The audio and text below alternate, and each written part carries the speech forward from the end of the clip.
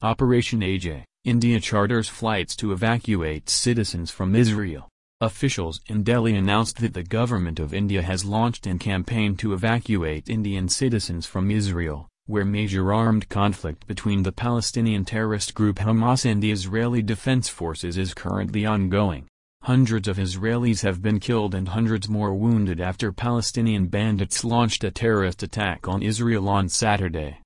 Israeli Prime Minister Benjamin Netanyahu declared that the country was at war and promised Hamas terrorists swift retaliation they have never known before, launching #Operation Ajay to facilitate the return from Israel of our citizens who wish to return. Minister of External Affairs of India, Subramaniam Jaishankar, posted on X, formerly Twitter, yesterday.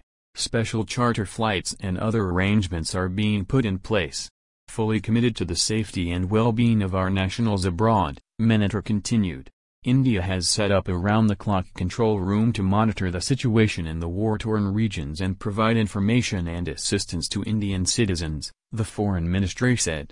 An emergency helpline was also created for Indian nationals in the West Bank, who were advised to contact the local representative office of India. The embassy has emailed the first lot of registered Indian citizens for the special flight on Thursday, India's embassy in Israel posted on X. Messages to other registered people will follow for subsequent flights, Indian diplomatic mission added.